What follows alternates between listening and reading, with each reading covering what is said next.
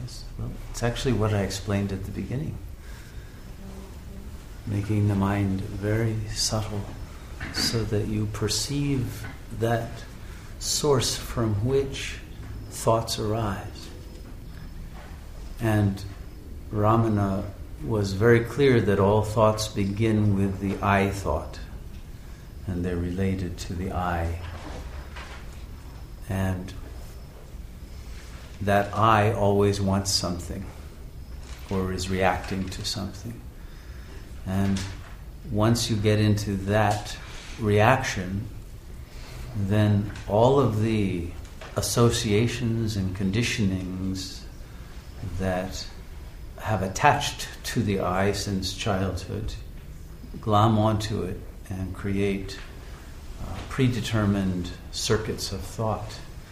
But if you'll go back to the source of the I, prior to the linguistic expression of the I,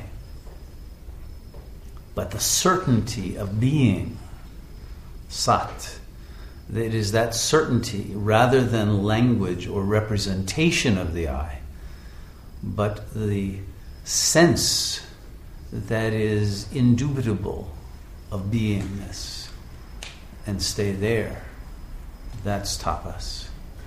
And by the act of refusing to externalize, but staying in the source, you create a kind of fire, a kind of pressure called yoga agni. And this fire of yoga will be felt in the brain, and gradually it'll burn away the tendencies literally in the neurons to fire in certain ways. It will change the synaptic chemicals that are released in the brain. It will shift the entire functioning of the endocrine system and the immune system.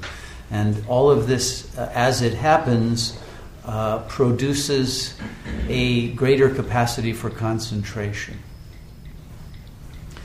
And this is called ek sthiti. Ek meaning one, and sthiti, steadfastness in the one deepest realization of the self. And so we talk about the agni and the ek sthiti. And it is the combination of these two which bring about liberation.